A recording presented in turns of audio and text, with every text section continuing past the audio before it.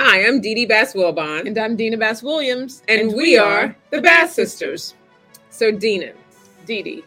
The latest, I did not watch the Met Gala. Well, typically... Do they show the Met Gala on TV? No, but we don't even pay attention to it. Because we're typically there. Sigh. No, we're not. We are not. We're not there. At the Met Gala. Although we have been to the Met.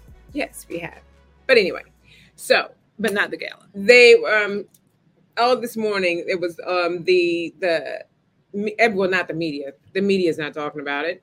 But what everyone on social media, they're not talking about AOC. And they love to talk about AOC. You know, all those. But you know what? Actually, she has actually not been making a lot of news lately, which is why I think she is trying to make news with this tax the rich dress. Chick-fil-A wore it better. Yeah.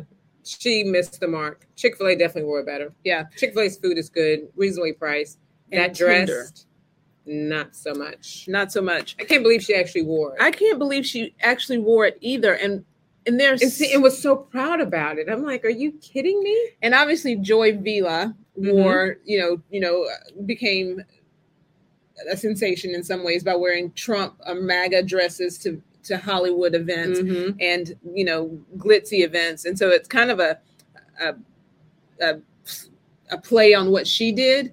But even the message, tax the rich, what does that even mean? And then you wear it to the Met Gala, which the tickets are like $30,000 a pop or something. It makes insane. Everything about it does not make sense. But even the policy of taxing the rich does not work. It doesn't. You can take all of the money from all of the rich people, and we still won't have enough money to solve the ills that face us, which is why we believe in free markets, because free markets, free people. Exactly. So go to our merch. That was a smooth transition. Hey. So if you don't want to wear shirts that say tax the rich, we have some amazing shirts. Shirts. Well, I like the one that I have on, Capitalism. Capitalism. And they come in so many amazing colors. Yep, I'm wearing one, Attack Policy, Not People. Let's see if we can share our screen. And we have some new merch. So we do have some new merch. So I'm going to get to our merch right here. One moment. It's a good time to go to the merch and get merch now because you can do holiday shopping, Christmas shopping. Christmas is coming up. Believe it or not, it'll be here in a couple of months? It'll be here in a hot minute. Early Christmas shopping, you can get hats, mugs, t-shirts, sweatshirts, aprons. What else? You can get. I'm trying to talk you through this so you can hurry and get to the merch. You can get everything. And then you can get them in different colors and sizes. So definitely go to policyandpoundcake.com/merch or basspublicaffairs.com/merch. Yes. And get your merch today. Your merch. So you don't want to be left out. Yeah, this is my new favorite piece of merch. I love it. I love it. I love it. So very reasonably priced. I'm a trans billionaire. So I like it. Yeah. So that's it for that. Be sure to go get your merch. Yes. We are excited to have a guest today. And something new on Policy and Pound Cake. Something very new. And we're going to get to it right now. We are so excited to have John Patrick Ferry here on Policy and Pound Cake. And John, you're actually, is he making history? You are making history today because Excellent. You are our very first guest. Yes. Wow. Usually, absolutely. Usually it's just the two of us talking and laughing and making people mad, probably. Our own opinions on various things. Yes. But today we wanted to have a smart friend join us. Yes, and you are our smart friend. You're our we should call this the smart friend section. Oh, that's a good idea. Right there. Well, I'm so delighted to be on the Policy and Pound Cake. I can't wait to have a taste of that pound cake because I'm sure it's really good. It's amazing. Amazing. Amazing. So, well, John, you recently wrote a commentary titled "COVID is our next Afghanistan." Is our new Afghanistan. Is our new Afghanistan. Oh no, our next Afghanistan. Our next Afghanistan. And tell our Policy and Pound Cake listeners, why do you think COVID is our new Afghanistan? Well, what we saw over 20 years in Afghanistan, we went in for a very good reason, to root out the terrorists and to try to, get those people who attacked us on 9/11. But the longer we were there, the less the mission became clear. More a bureaucracy grew to kind of serve that mission.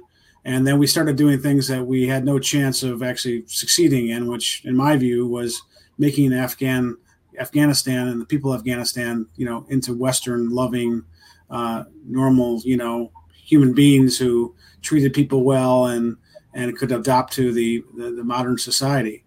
In many of the same ways with COVID, I thought that 2 weeks to slow the curve made sense. We had to get our hospitals geared up. But we've had a healthcare bureaucracy, not really in hospitals, by the way.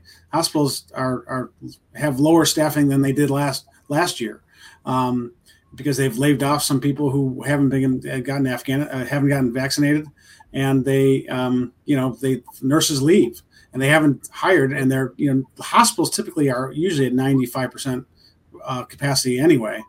And then we developed this kind of idea that we could stamp out COVID, or we came up with no real aims, and instead of trying to deal with a infection that is definitely dangerous, but is not any more dangerous than the seasonal flu, with an infection fatality rate of 0.04%, we've really kind of gone crazy, and we've shut things down. We've really kind of made it very difficult for kids to learn and evolve. What I'm really worried about is that when the flu season comes back this fall, kids are not going to have the antibodies to battle that off, and we've gone after a philosophy of zero COVID and in furtherance of a bureaucracy, just like we did in Afghanistan. And I think we could be fighting this battle forever, costing us trillions of dollars, and not really having any firm objectives that make sense in the real world. Now, it's interesting, and I will say that I often censor myself when I'm talking about COVID or masks or, around most people, and certainly on the internet.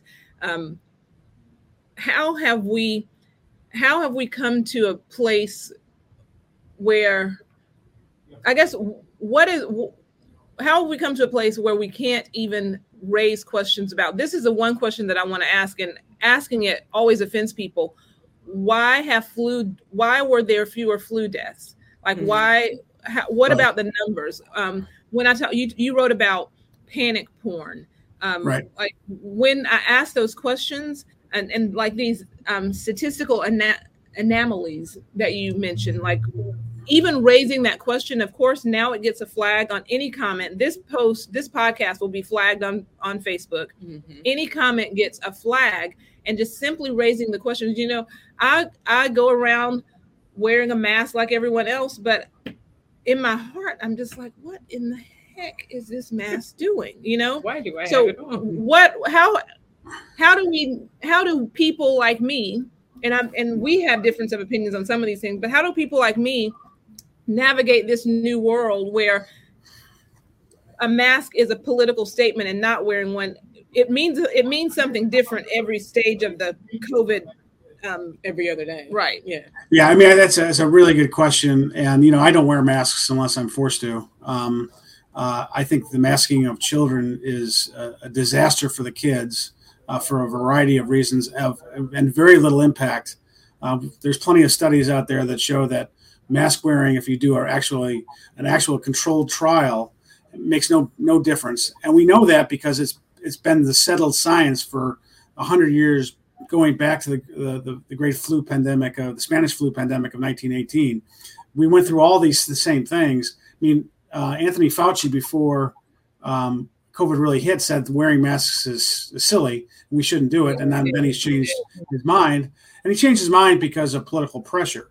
And I think what we've seen over the last several months is the politicization of science.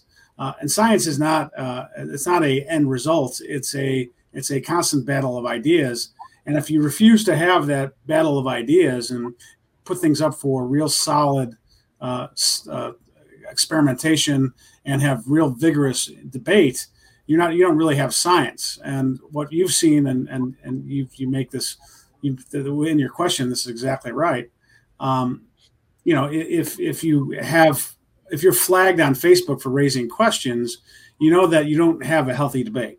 And Martin Kulldorff from Harvard, Alex Berenson's been banned from Twitter.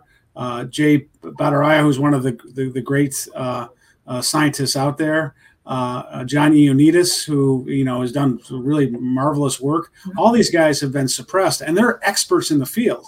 So if you see experts in the field get their thoughts suppressed, you don't have a healthy debate, and you have to ask yourself, why is this happening, and why are the social media companies so involved in this?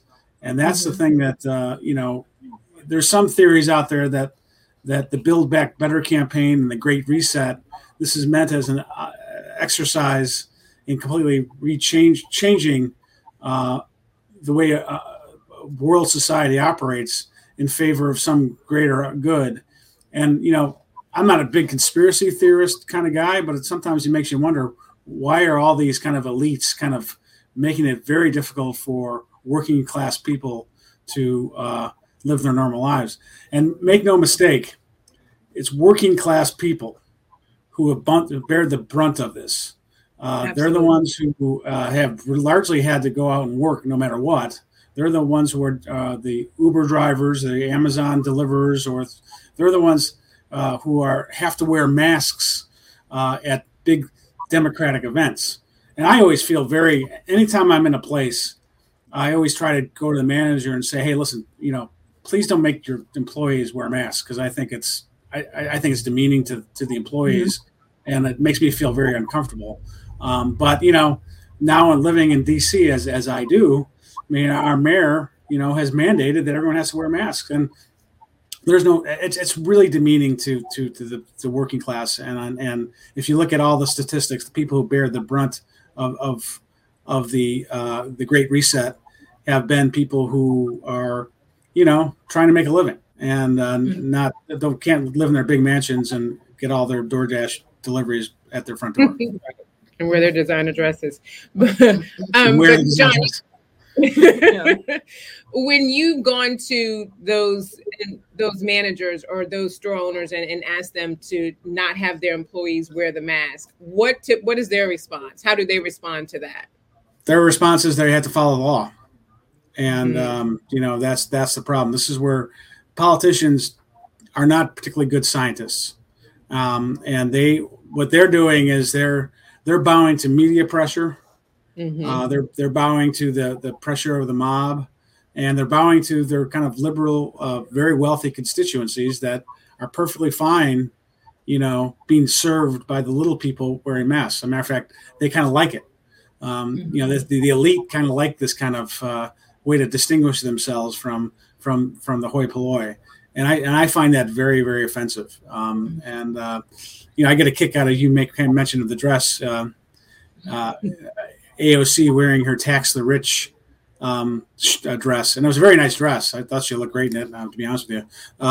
But I'm happy taxing all the people who can afford to go to the Met Ball. I think they should pay higher taxes. Absolutely. Let me ask you this: when we talk about wearing the mask and not wearing the mask, one of the things, and this is also a part of that panic porn or fear porn, it's like I feel like we have been brainwashed to think, we have family who are diabetic, who are over 65, who are overweight. So if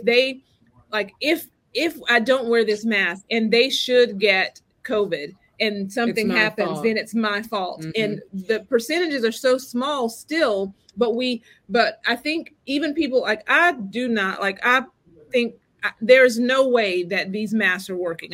I'm sorry. Facebook, flag us if you want to. I just don't think this is working. But then I think, okay, I'm going home. My mom, I don't want to, and then they always report that one person, this governor so-and-so or politician so-and-so poo-pooed the vaccine or poo-pooed the poo-pooed mask, and now their uncle is dead or something like that.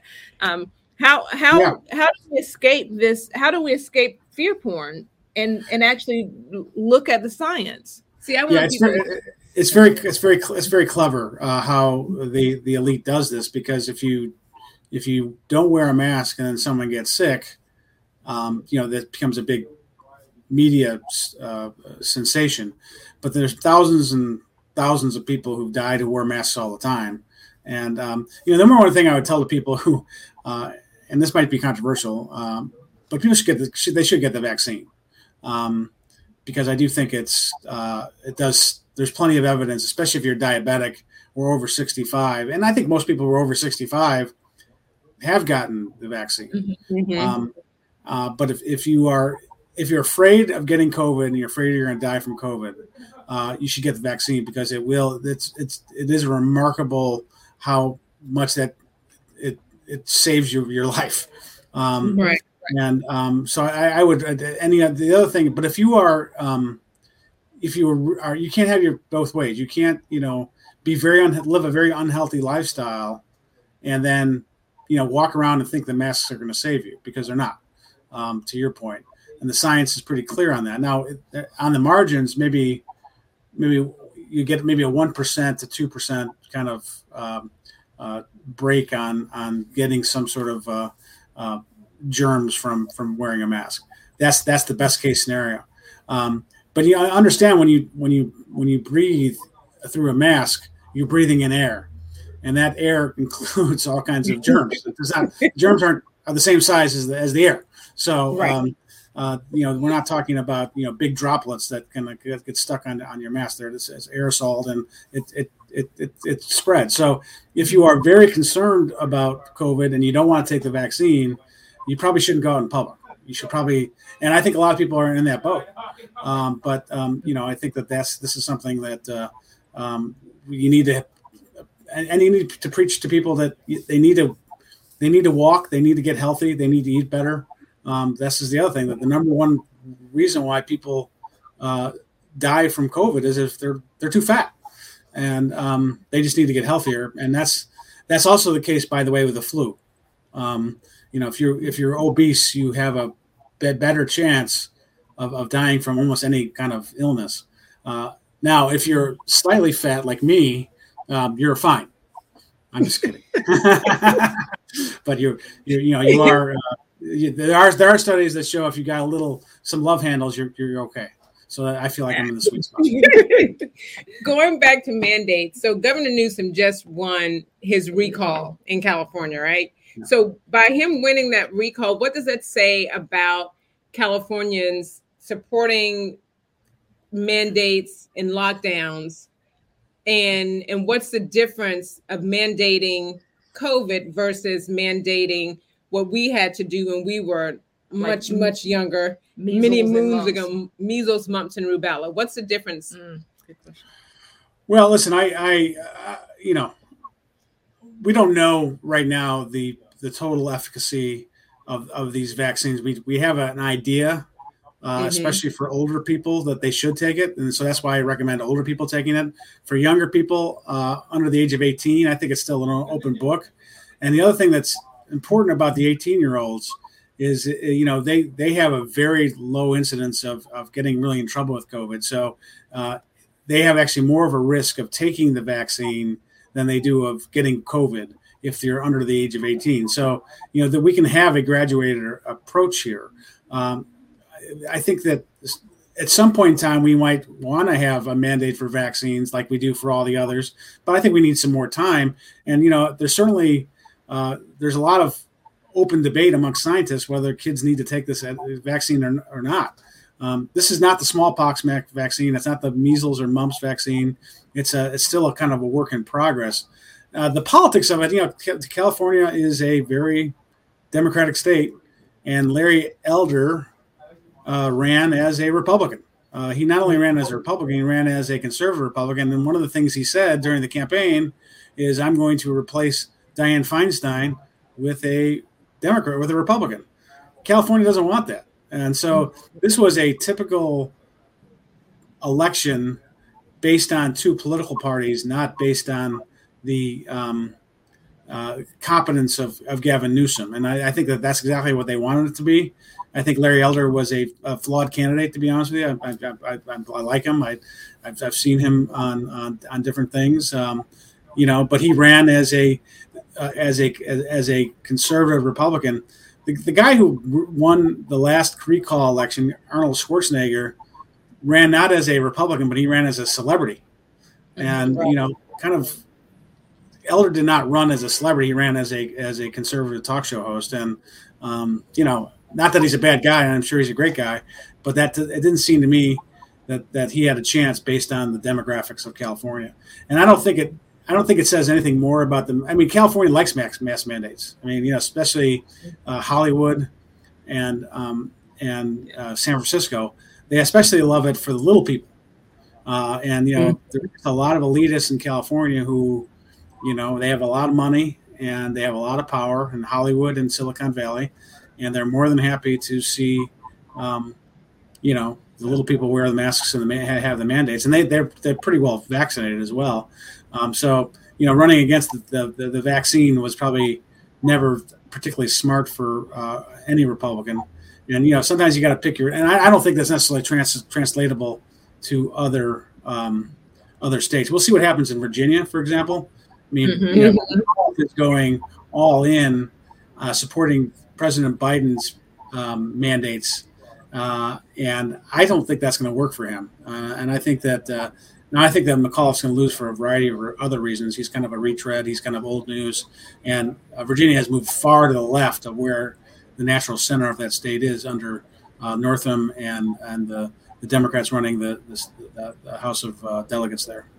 Mm-hmm. We'll close on sort of California related question, move away from the vaccine a little bit. But so in California, and I think the number was something like 8 million mail-in ballots were issued and returned, something like that. And so how are Republicans ever going to, should Republicans just face it that mail-in ballots are the future and begin to win with mail-in ballots? That clearly isn't our game. Okay. Yes, okay. I think that we should do that. I mean, if you can't beat them, join them.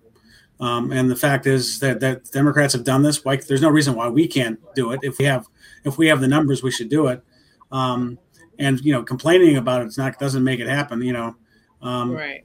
And there's a lot of people who are Republicans or potential Republicans who we need to go out and get. And we just need to do that by not spending so much money on television ads and spending a lot more money doing, mailing ballots to people we know who will vote our way. And we can do that, but with a lot of different affinity type metrics, who was watching this kind of TV show, who, goes to church every day, who, is older than the age of 60, over the age of 65 and has concerns about the culture. I mean, there are a lot of people that we can get mailed in ballots to.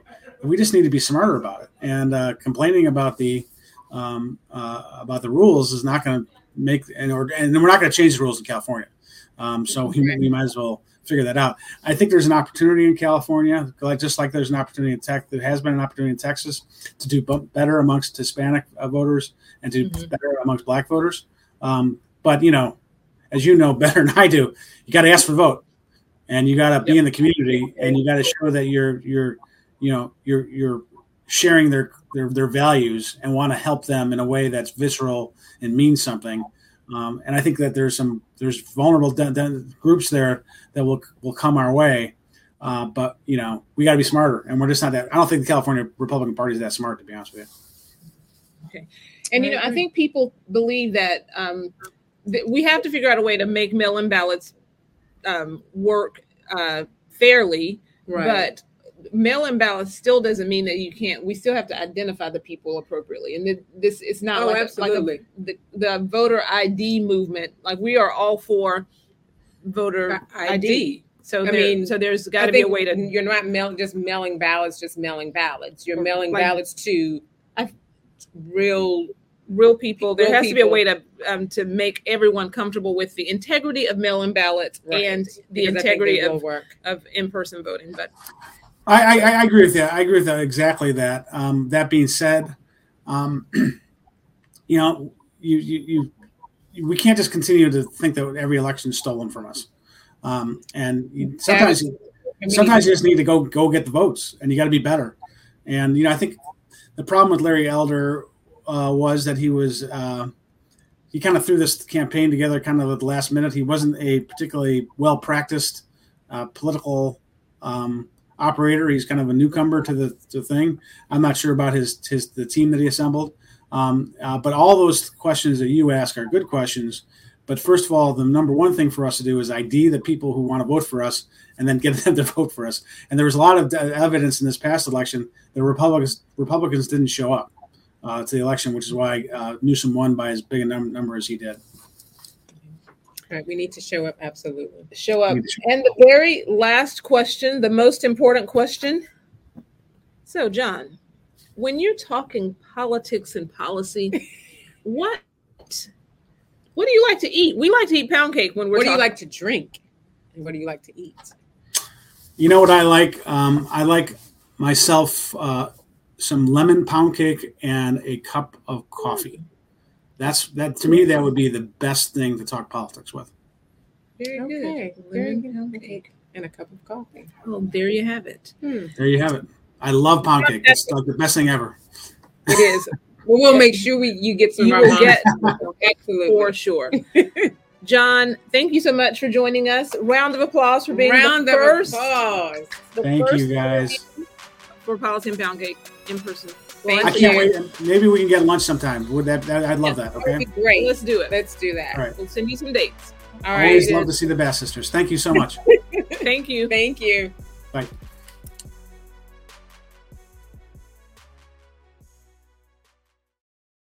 You want to stop and just start over? No, because I can't. I can't stop recording. I can't. Okay. So I can't explain why. Because I'm not good at words these days.